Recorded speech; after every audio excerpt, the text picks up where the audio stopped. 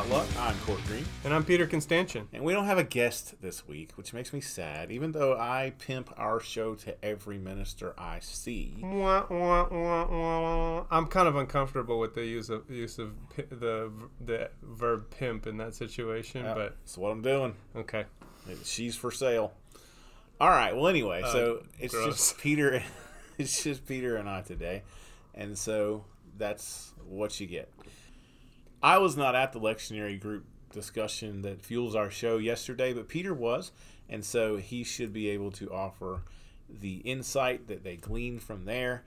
I am, however, preaching the verses that we're going to be talking about today. You are too, correct? I used these verses for my devotional yesterday evening at my church for our Wednesday night meal, but I am still on my Old Testament kick. So. Okay. And I mean, I am going chapter by chapter through Genesis right now. Good for you. Good for you. And on a Sunday morning. On a Sunday morning. That's what I generally do in Bible studies. I'm flipping the script. I'm doing the gospel in my devotional on Wednesdays and my Old Testament lesson on Sundays. One summer, I did Wednesdays on Sunday, like my for like a month. It was like my theme. Yeah. And so I would do the Sunday morning worship service like I normally do the Wednesday night Bible study. And as I should have predicted, the people that come on Wednesday night loved it and everybody else hated it. So there's your flip the script warning from my experience. Yeah. The verses I've alluded to but not mentioned are Luke 10, 1 through 11, and 16 through 20. They're fairly commonly used verses, and so you've probably heard at least parts of them. I doubt most people have read all of them. Some people call this passage the sending of the 70, and I just generally think it's got a lot of wisdom packed in to a very short passage, and I think you are going to be breaking this up as you preach. Is that right? I am, because I agree with you. There's a lot of wisdom and not enough to cover in a 14 to 35 minute sermon. The way our services go, this is not really a complaint. I've kind of started to dig it. I used to hate it. But I'm not sure how much time I have to preach every Sunday. It just depends on how many songs were sung. When Ray was with us, it was how long he spoke for Christ in the community. He didn't even know when he got up. And so sometimes I'd preach. We love you, Ray. Oh, yeah, we do. He knows that. He needs to come back on the show, actually. That would be good. So sometimes I get up and it's like, oh, you have about 15 minutes left, which is good because that's about the average time, attention span. But actually, it's a little bit less than that. It's about 12 minutes. But sometimes I get up and it's like, there's 40 minutes left in this service, and we're on the radio, so we can't give them dead air. So pack a lunch, folks. You better have something to say. Court Green coming at you. So, and hopefully I do all right with that. I preached my first 40-minute sermon the other day. Really? There was a half a can of Red Bull just sitting in my car but in between church services, and I decided it would be a good idea to drink it. And so Long's United Methodist Church got a really impassioned 40-minute sermon. And you crashed? That was your second sermon. That was my second sermon. And so I don't think they expected that. I didn't expect that, but that's what happened. And so don't drink and preach, folks. Stay away from that Red Bull. Anyway, so yeah, I will be breaking it up. I think that we need to take a minute to talk about one temptation that I think leads some astray when we talk about these verses, and that is the temptation to lift it straight out of the Bible and just lay it down in our world. Because there's a few things that we need to know. I don't think it's as detrimental to do that with these verses as it is with some, but we can miss some things that way. But remember, the church doesn't exist yet. So they're tasked with essentially taking, and this probably translates better into our world than what we actually try to do with these verses. They're taking a new way of doing the religion that already exists to people who have some established religion, Judaism, already. And that is risky, but if you think about our world and what the church has been through over the past few years, you have to be blind to not see that the church of tomorrow is going to look very different if the church is to survive. And so this is where a lot of us find ourselves. But the danger is to say, oh, yeah, it's missions. I know missions. And then just take it and plop it down in our world and say, all right, this is about taking Christ crucified to the pagans out there and the sinners. Well, that's not what it is. It's just taking new ideas, a new way of following God to people who think that they are the be-all, end-all when it comes to following God, which is the church. Yeah, which if we look at it for what's there instead of trying to put our ideas into it, it helps us much more. It's more accurate to today than what we have done with it over time. Well, let's hear it, and then we'll get into the context and see where we go with it. And hopefully I can do better at reading than I did last time. Luke 10, 1 through 11, and 16 through 20. After this, the Lord appointed 70 others and sent them on ahead of him in pairs to every town and place where he himself intended to go. He said to them, "The harvest is plentiful, but the laborers are few. Therefore, ask the Lord of the harvest to send out laborers into his harvest. Go on your way. See, I am sending you out like lambs into the midst of wolves. Carry no purse, no bag, no sandals, and greet no one on the road. Whatever house you enter, say first, 'Peace to this house.' And if anyone is there who shares in peace, your peace will rest on that person. But if not, it will return to you. Remain in the same house, eating and drinking whatever they provide, for the laborer deserves to be paid.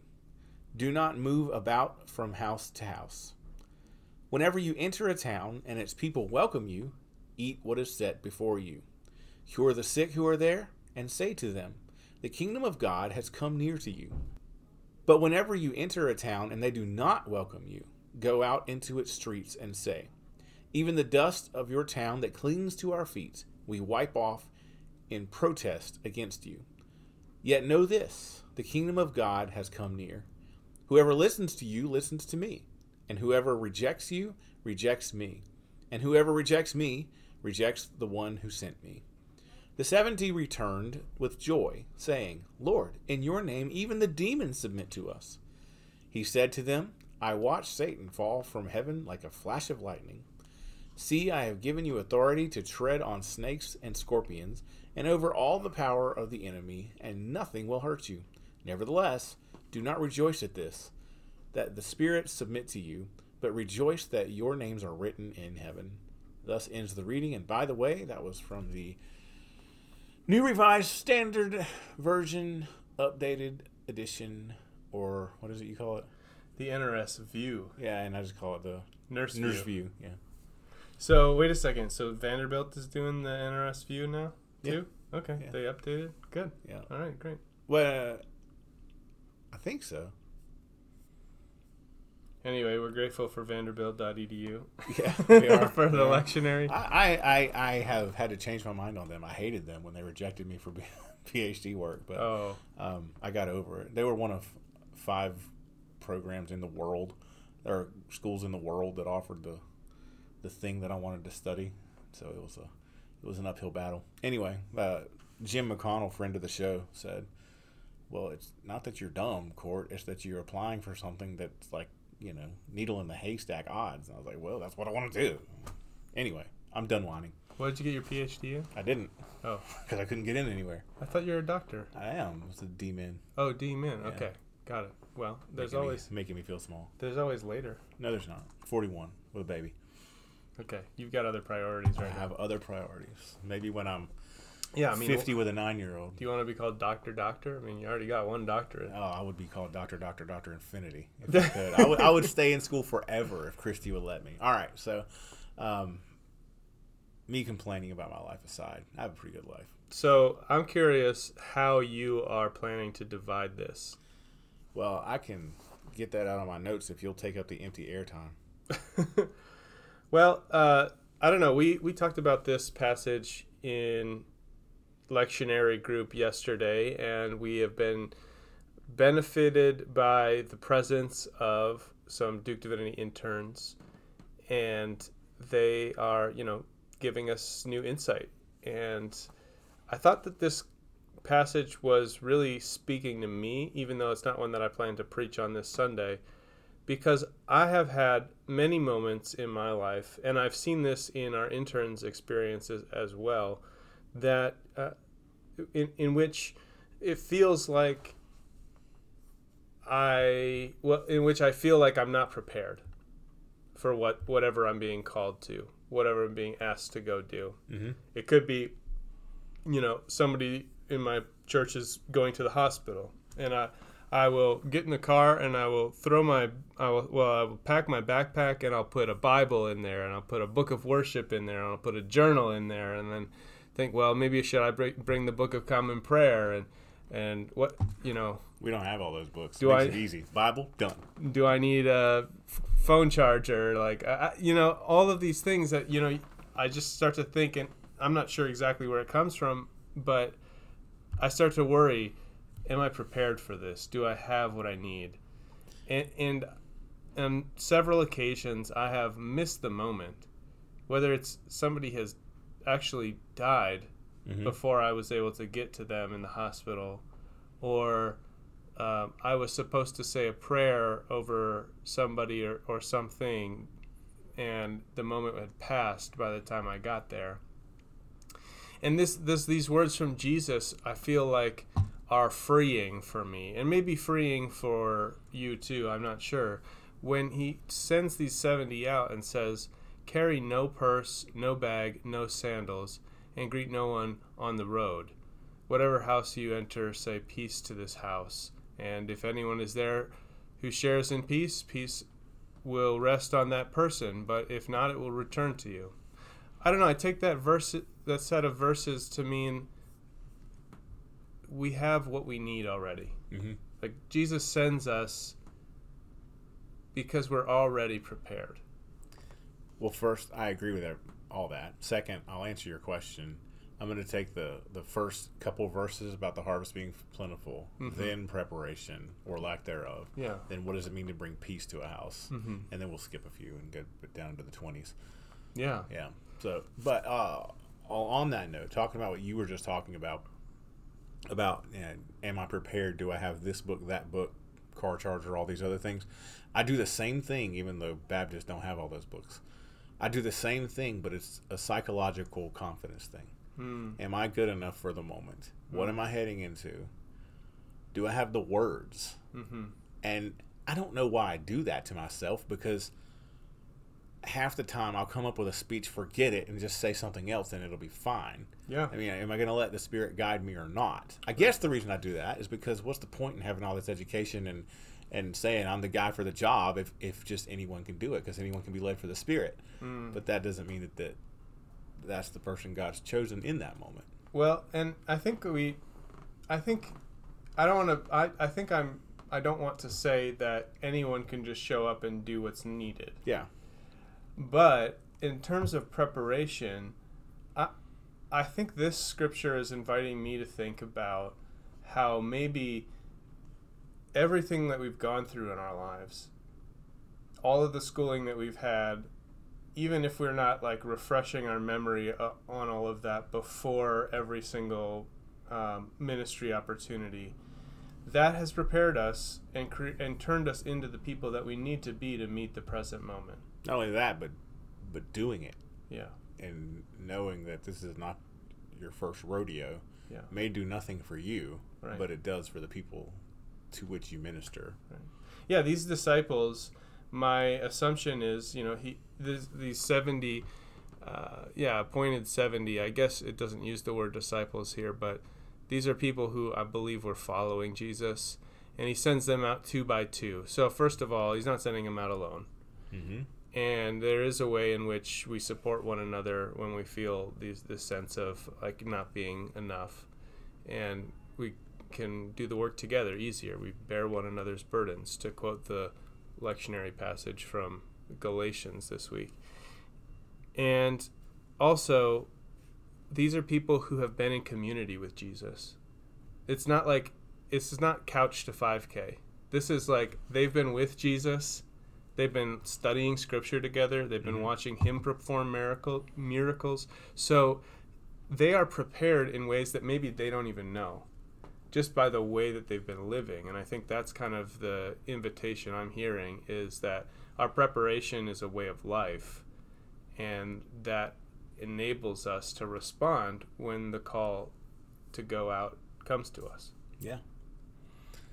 So I'm going to take this a weird direction. Take it. When I was after my sophomore year in college, after my freshman year in college, I was a summer missionary, which is kind of like our interns, with the North American Mission Board, which for you old school Baptists used to be the home mission board. And they sent me to Baltimore, and they sent me there to do stuff with kids. But when I got there, they were like, "Oh yeah, we're building a church. You're doing that." And I'm like, I don't have any construction experience, but sure, why not? But anyway, one of the verses in this pericope we read today says, 10:8, "Whenever you enter a town and its people welcome you, eat what is set before you." So we were staying in various houses with different people, not like the Duke interns. And one of the things that they were supposed to do is they were supposed to feed us. And our job, this verse was read to us over and over again. Whatever they sit in front of you, you eat it. So the first night, for the first 3 nights, I moved from house to house the whole time until I got with this one group, and I really liked them. I stayed the rest of the summer with them because they like me too. Anyway, so the first night, I was with the pastor and his wife, and she makes some kind of rice and tuna stuff, and I cannot do tuna. I hate it. But I remembered this verse, and I was like, tuna, oh my gosh. Now, if it's like, high dollar tuna that's like steaks and grilled and stuff, that's one thing. But the canned stuff, can't do it. So this is the protein. I smell it. I know what's coming, and I just repeat these verses to myself over and over again. Yeah.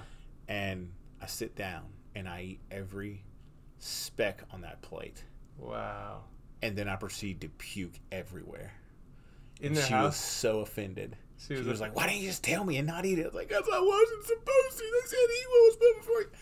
Anyway, it was a nightmare, and she didn't forgive me for it, man.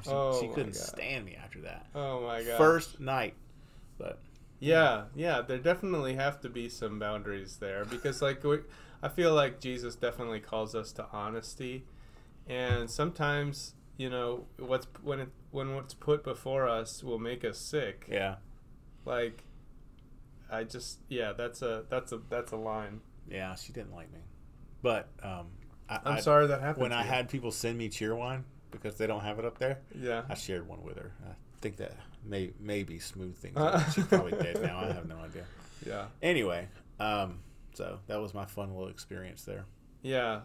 Well, so my dietary preferences. This is an interesting direction we're going, and I feel like I should participate. Yeah, jump in, man. My dietary preferences are something that have come up in the show in the past, and lately the way I'm explaining it is with a term that when I heard it first, I laughed off, which is the word freegan. Ah, yeah, dumpster diving. Dumpster diving, yeah, is what people think of with freegan, and I'm trying to redefine this term. So. But for me, what this means is that I am trying to eat mostly a vegan diet, especially when I am procuring my own food. When I go to the grocery store, I'm not buying steaks, I'm not buying milk or cheese or anything like that. I'm buying ingredients that will help me make a vegan meal at home.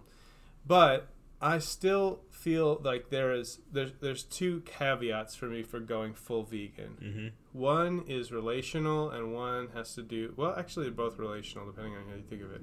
But one has to do with people, one has to do with animals.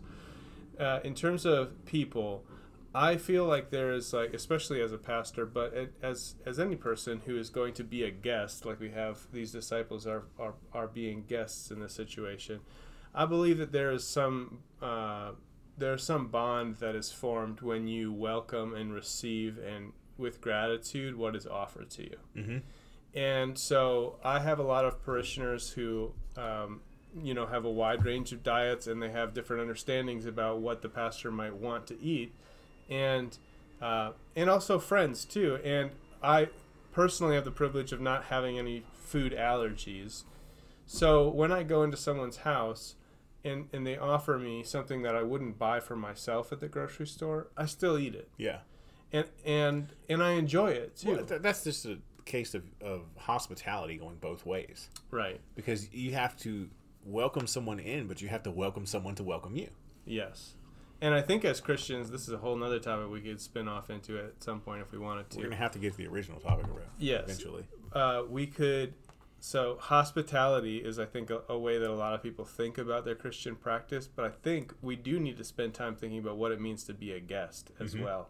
Because oftentimes Christians or Americans in general forget that, like, we are not in a place that belongs to us. Yeah.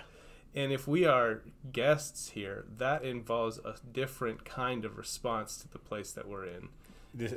Are you working your way to your relationship with the animals? Let's do that. You meant the earth when you were talking about us being guests. Exactly. So, and as far as animals go, I think that the value of animal life is very much underestimated and debased in this country. Mm-hmm. And it takes a lot of resources to raise an animal that will be slaughtered for meat, whether that's a cow, pig, chicken, whatever. A lot of water, a lot of food, and we can definitely get into the details on like what humane ways of raising animals are. But at the end of the day, if an animal is raised and slaughtered and brought to market, and that is processed and put into some kind of meal, and then that food goes to waste, I feel like it's a disrespect to that animal. And it's a disrespect to the entire nutrient chain that went into that animal that it's being thrown away. And so in situations where there's literally nowhere else for this food to go, if it's meat, I will go ahead and eat it or take it home with me. Or and then try to feed it to someone else or myself. Mm-hmm. Only if I would actually eat it. Yeah. Not if it's going bad. But I try to prevent food waste, is what I'm saying. Yeah, and I'm the same way. I mean, I don't take it to the extremes that some do, because there's 4 of us and we're all picky. Well, one of us is still on the bottle, but the rest of us are all picky. And so, but like, if Gideon's going to waste something, I can't eat anymore. Then even though I'm insane about my diet, like last night, we go to Rocky's, Rocky's Hot Chicken. I'm not a huge fan. But anyway, and I like spice, but I just don't like a lot of fried stuff. Anyway, we went there, and I ate my food, and then Gideon didn't eat any of his fries. I don't even like fries. Yeah. But I'm not about to throw them away and waste them. So between Christy and I, we got it. So I mean, there's different levels. Yes. I would certainly not call myself a freakin'. Oh, yeah. And I'm not judging them. It's actually something more people should look into in our time of inflation. But when I first heard it, it was Kevin, the former youth pastor here. Shout out to Kevin. Yeah, was telling me about it, and he said it just means you're cheap. It just means you're cheap. Well, I live cheap. I try to live cheap anyway. I draw the line though. I had to exclude fries and other cheap carbohydrates from this because otherwise, I'm gonna tell you that's. Fries are delicious, but don't get me wrong. But if I ate everybody's leftover fries, that would be a mess. So, our society has given ourselves diabetes at an insane level, and it's because of carbohydrates. You got to watch it, man. What? Yeah, and refined sugar. Well, yeah, but especially from corn. A carbohydrate is just a not yet sugar. Yeah. So anyway. All right, so we're talking about these disciples. We're talking about being prepared. Since you're preaching on this first passage, I do want to hear kind of where you're going with this concept of the harvest being plentiful, but the laborers are few. I'm going to start with the first verse. He's sending them to every town, but he's not just sending them so he doesn't have to. And he's not sending them alone. He is planning to go behind them. Yeah. So whatever work they're doing, it's not the final word. Yeah. And this is something that I think a lot of people, especially when we take this and try to make it into, we got to be Billy Graham. We forget that when he sends them out, he's going to go do cleanup. He's going to. They're preparing the ground. And yes, he's coming back exactly. to plant so or harvest. We just have to give it our best effort. The final results are not on us. And I don't want to say crucify, but I put too much on myself. If the results aren't happening, I'm doing something wrong. Where are they? I think a lot of Christians do, to the point that they don't even take the first steps in whatever it is that God's calling them to do, because if they can't see how it will yield immediate results, and they leave out the part where it's on Jesus in this story to provide the results. They just have to provide the willingness and the effort and the obedience. Then we just, sometimes we don't even try, or sometimes we try and we beat ourselves up, and it can lead to us being in a bad place, all because I don't think we forget it. I just don't even think we ever take it in at all. It's such an innocuous sentence or not even a sentence, a half sentence, where he himself intended to go. But it means so much. It does. And man, you're preaching there. I think I have been there over and over and over again, where I'm seeing like, this isn't resulting in anything. Yeah. This isn't accomplishing anything. Am I a failure? It's this hype cycle. I don't know if you heard of this hype cycle. It's like anytime there's a new thing, it's like, oh my gosh, this is amazing. Oh my gosh, this sucks. And then the third position in the hype cycle is, oh my gosh, I suck. Yeah. Because it's like, because I couldn't make this amazing. Yes. And then it's like, maybe this is okay, but not as cool as I thought it was. And then it's the last stop is, oh, maybe I'm okay. Yeah. But far too often we just get at number 3 and we don't go any further. Yeah. We don't get to, I'm okay. Yeah. Yeah. And that's a crime. Yeah. Well, it's not a crime. Well, you're preaching to me, and I think this is really important. Jesus is following after them. He's sending them out. They're on their internship. They're willing to go. Yes. They're willing to eat it, even if it makes them puke. Yeah.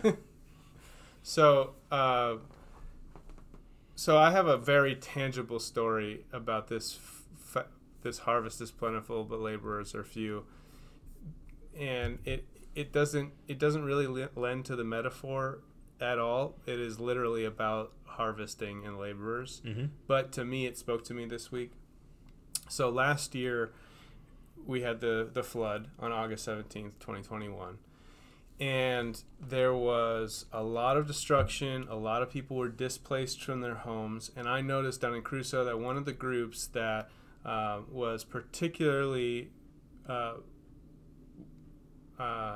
impacted by the flood was our migrant community. Mm-hmm. Spanish speaking. I'm not sure what nationality people are. It's probably a mix. Yeah. Maybe American citizens who just travel. That's just their lifestyle, or their kids are American citizens, or maybe Guatemalan, Honduran, Mexican, whatever. But they come and they stay in Crusoe, and they work in the tomato and the pepper fields, and they were severely impacted by the flood because they oftentimes were in homes that were flooded, did not feel comfortable going to emergency shelter provided by the county with all of the government folks around there, and so we're staying in these flooded homes. A lot of them not eligible for FEMA assistance because they're not citizens. And they lost the harvest. Mm-hmm. So that's a big paycheck they were expecting that they didn't get to participate in. And they're also losing purpose. We're still here living in our flooded out homes, but we no longer have a reason to be here. Right. Yeah. And finally, the aid groups, a lot of them didn't have Spanish speakers. So they were just cut off in so many ways. We held 2 Latinx resource fairs at my church in Crusoe, mm-hmm. and we were able to get in contact with a lot of these families and help them out as much as we could. And then, little by little, they started to leave town. Migrant workers tend to migrate. Exactly, and there's a cycle that I'm learning about where this is one stop, and then the next stop is apple fields in Hendersonville area, and then at some point back to Florida to work tomatoes and peppers over the winter, and then back up here. But I honestly thought I was never going to see these people again, because the living situation, the living conditions that they were in here, all of those trailers got flooded, probably haven't been replaced yet, and I had no idea whether the farms would be ready.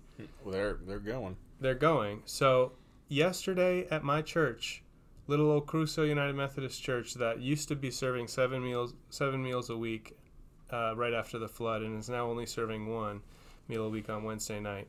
Lo and behold, here come these neighbors that I had met by name last year. Yep. And they came to my church and they said, "Oh, there's food. Like, we'll take it to go." And I said, "You don't have to take it to go. Come sit down, eat with us." And they did. And my heart was just filled with joy, like, to see these neighbors again that I thought I was not going to see again. These are the harvesters. These are the workers in the fields that, we know that this is a kind of life that is very transient and can be, so many different variables can affect. It's very unpredictable. Yeah, where they're going to be or when. And for how long. Exactly. And I was just grateful. Here they are. God has sent the laborers back to us. And to have them as neighbors in my church is just a real blessing. So breaking down that story with these verses. So we're talking about how it's not on us to deliver the results. Yeah, they left. You didn't know where they went. You didn't know if they would ever come back. And if we don't have the place where he himself intended to go, then you could say, "Oh, I'm a failure." But then you have that, and I think God puts these in our lives to keep us going. But you have the moment, the gleeful moment where you get to see them again. Yeah. But then if you stop and think, what did I do to make an impact? Was it some program? No. It may have just been the fact that you speak Spanish. Yeah. When so many people and organizations around here don't. And so that itself, that you cared enough to see them and address them in their heart language, seems simple, but that could have made a tremendous impact. We just don't know. Right. And my ability to speak Spanish flowed out of my Peace Corps experience, which I thought was a total failure because I didn't accomplish any projects. That took way more than 1 year. Right. Yeah. And this, I think, is actually a good way for us to transition to a little bit later in the passage and just hit on one point that my intern Scotty brought up yesterday in lectionary group, which is that as Christians, when we read Scripture, we ought to pause to consider where is it appropriate for us to read ourselves into Scripture, and perhaps we should try to read ourselves into Scripture in a few different ways. So as many of us reading this passage will naturally go to, oh, Jesus is sending me as a disciple into communities that may choose to accept or reject what I have to say. And there's plenty of wisdom to be gained from what he says about that here. We also could consider how we may be the communities that these disciples are coming to. Are we the kind of people who, when they say peace to us, we respond with peace? We welcome them in, we offer them something to eat? Or are we not? And there's something I think to be learned here about what does it look like to be a kind of community that is receptive to what Jesus Christ is doing in the world today, the new thing that Jesus is doing today. My question is, it's not actually my question, but as I'm channeling a person challenged with this idea for the first time, there's a chance that they might be offended. Are you saying that I'm, some horrible sinner in need of salvation? Well, who are you to say that? And I think that again is us making this just about Billy Graham style evangelism. Because a new thing is not necessarily, quote unquote, the message of salvation. A new thing, or even good news, the gospel, could just be God saying, well, I'm doing this now, and I want you to join me. Yes. And you've missed it, but I'm giving you another reminder. And so a little bit of humility has to go in this. Yeah, I think this ties back well to the point that you were making at the beginning. about how this group of people that the disciples were being sent to is likely Jewish people. Yeah. They are Jewish people themselves. Mm-hmm. They are following a Jewish teacher. And they are not yet saying anything about a new religion. Exactly.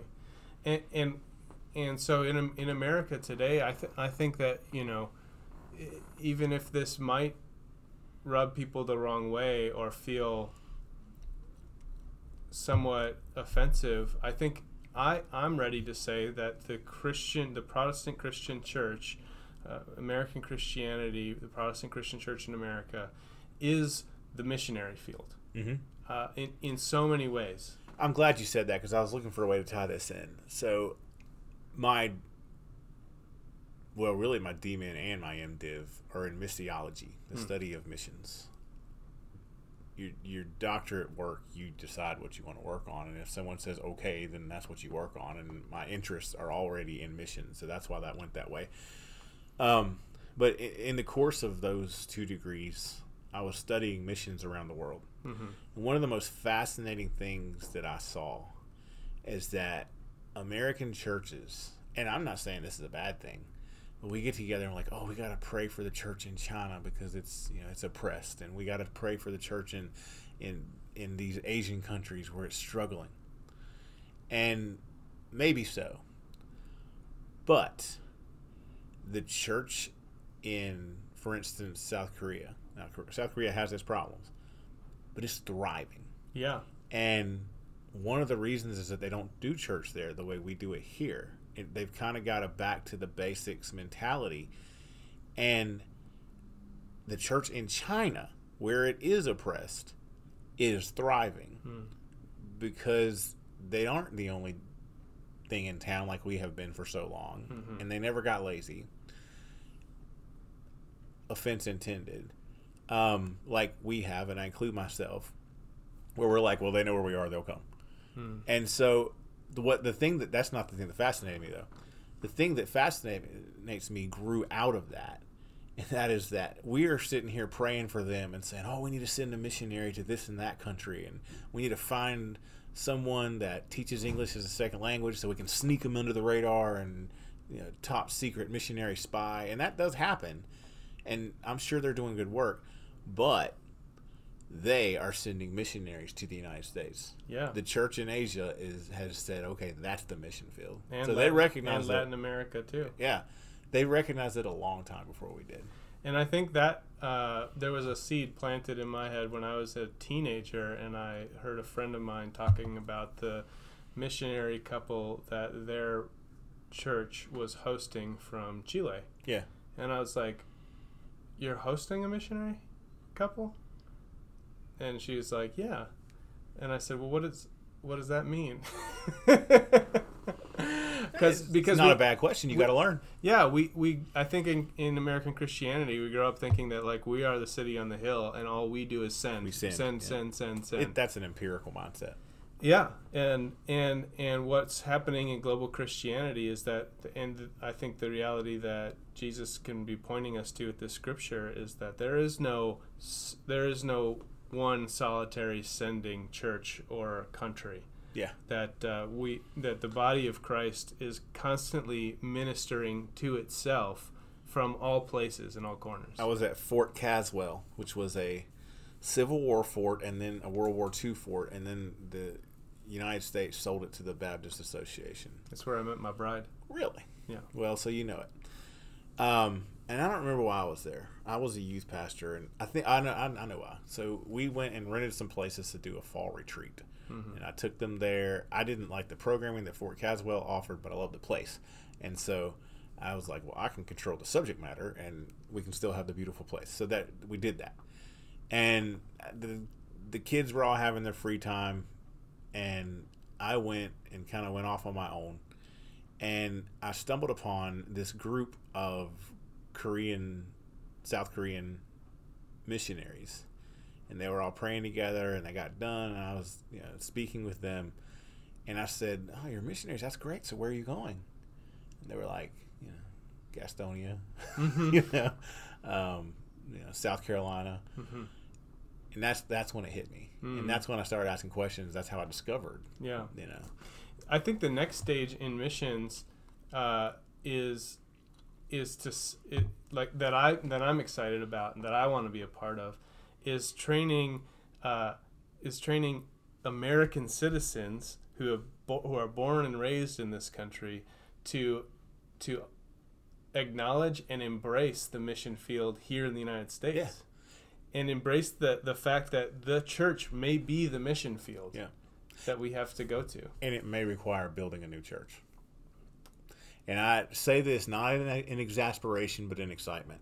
A little bit of both. Mm-hmm. But, for instance, I preached over and over again, and still do, but for a while was very intentional about talking to the church here, and it's not just here. I also did it at my last church and the church before that, about, we drive past our church's neighbors and don't know any of them. Every now and then I'd stop like a deacon, just when I was feeling froggy, and I would stop a deacon and say, "Hey, what's the guy's name across the street?" You don't know? Oh, it's I'm not going to say his name. I know his name, but I'll just call him Tom. It's Tom. Go meet Tom. They don't ever do it, but anyway. And we're just so used to that. We can't know our neighbor. We can't love our neighbors without knowing our neighbors. And that gets me to another thing that often happens is I'll say, "Hey, invite your friends," and they'll say they all go to church. Well, what's my response?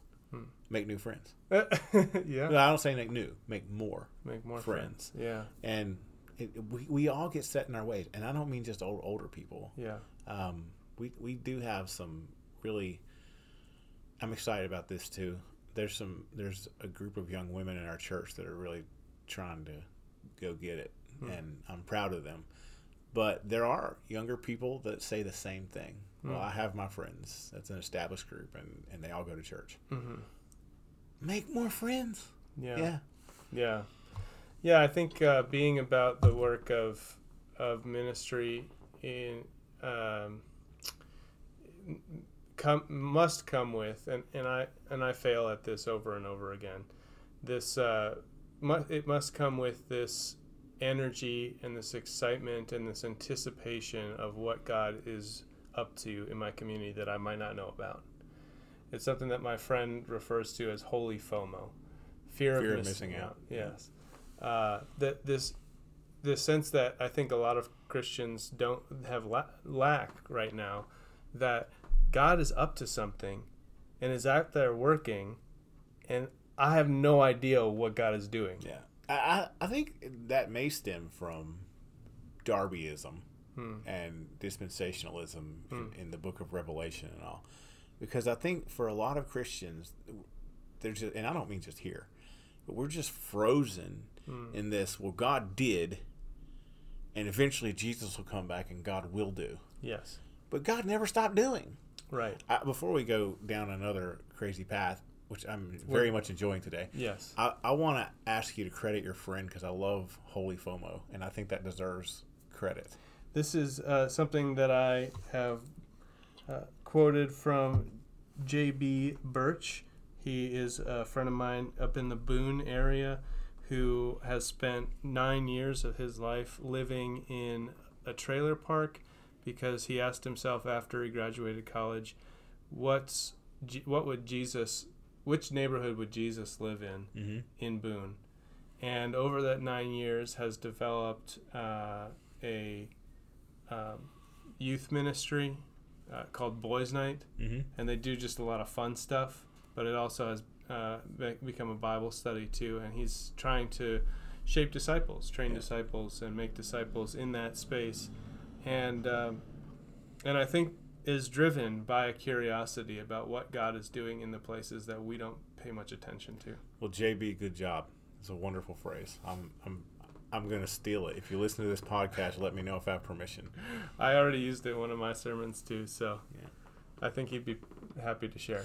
Do we want to get back to the verses? I think we've hopped around everything, but I feel like we're going to have to come back to this again in maybe while you're talking about the later verses in your sermon series. Maybe so. Okay. So we might have to take some pages out of our usual, skip some pages in our usual playbook and stick Circle here back. instead of just following the lectionary all the way through. But that'll be fine. All right. Anything else? For Pastor Potluck, I'm Court Green. And I'm Peter Constantian. And we appreciate you giving us your time. Peace. Peace.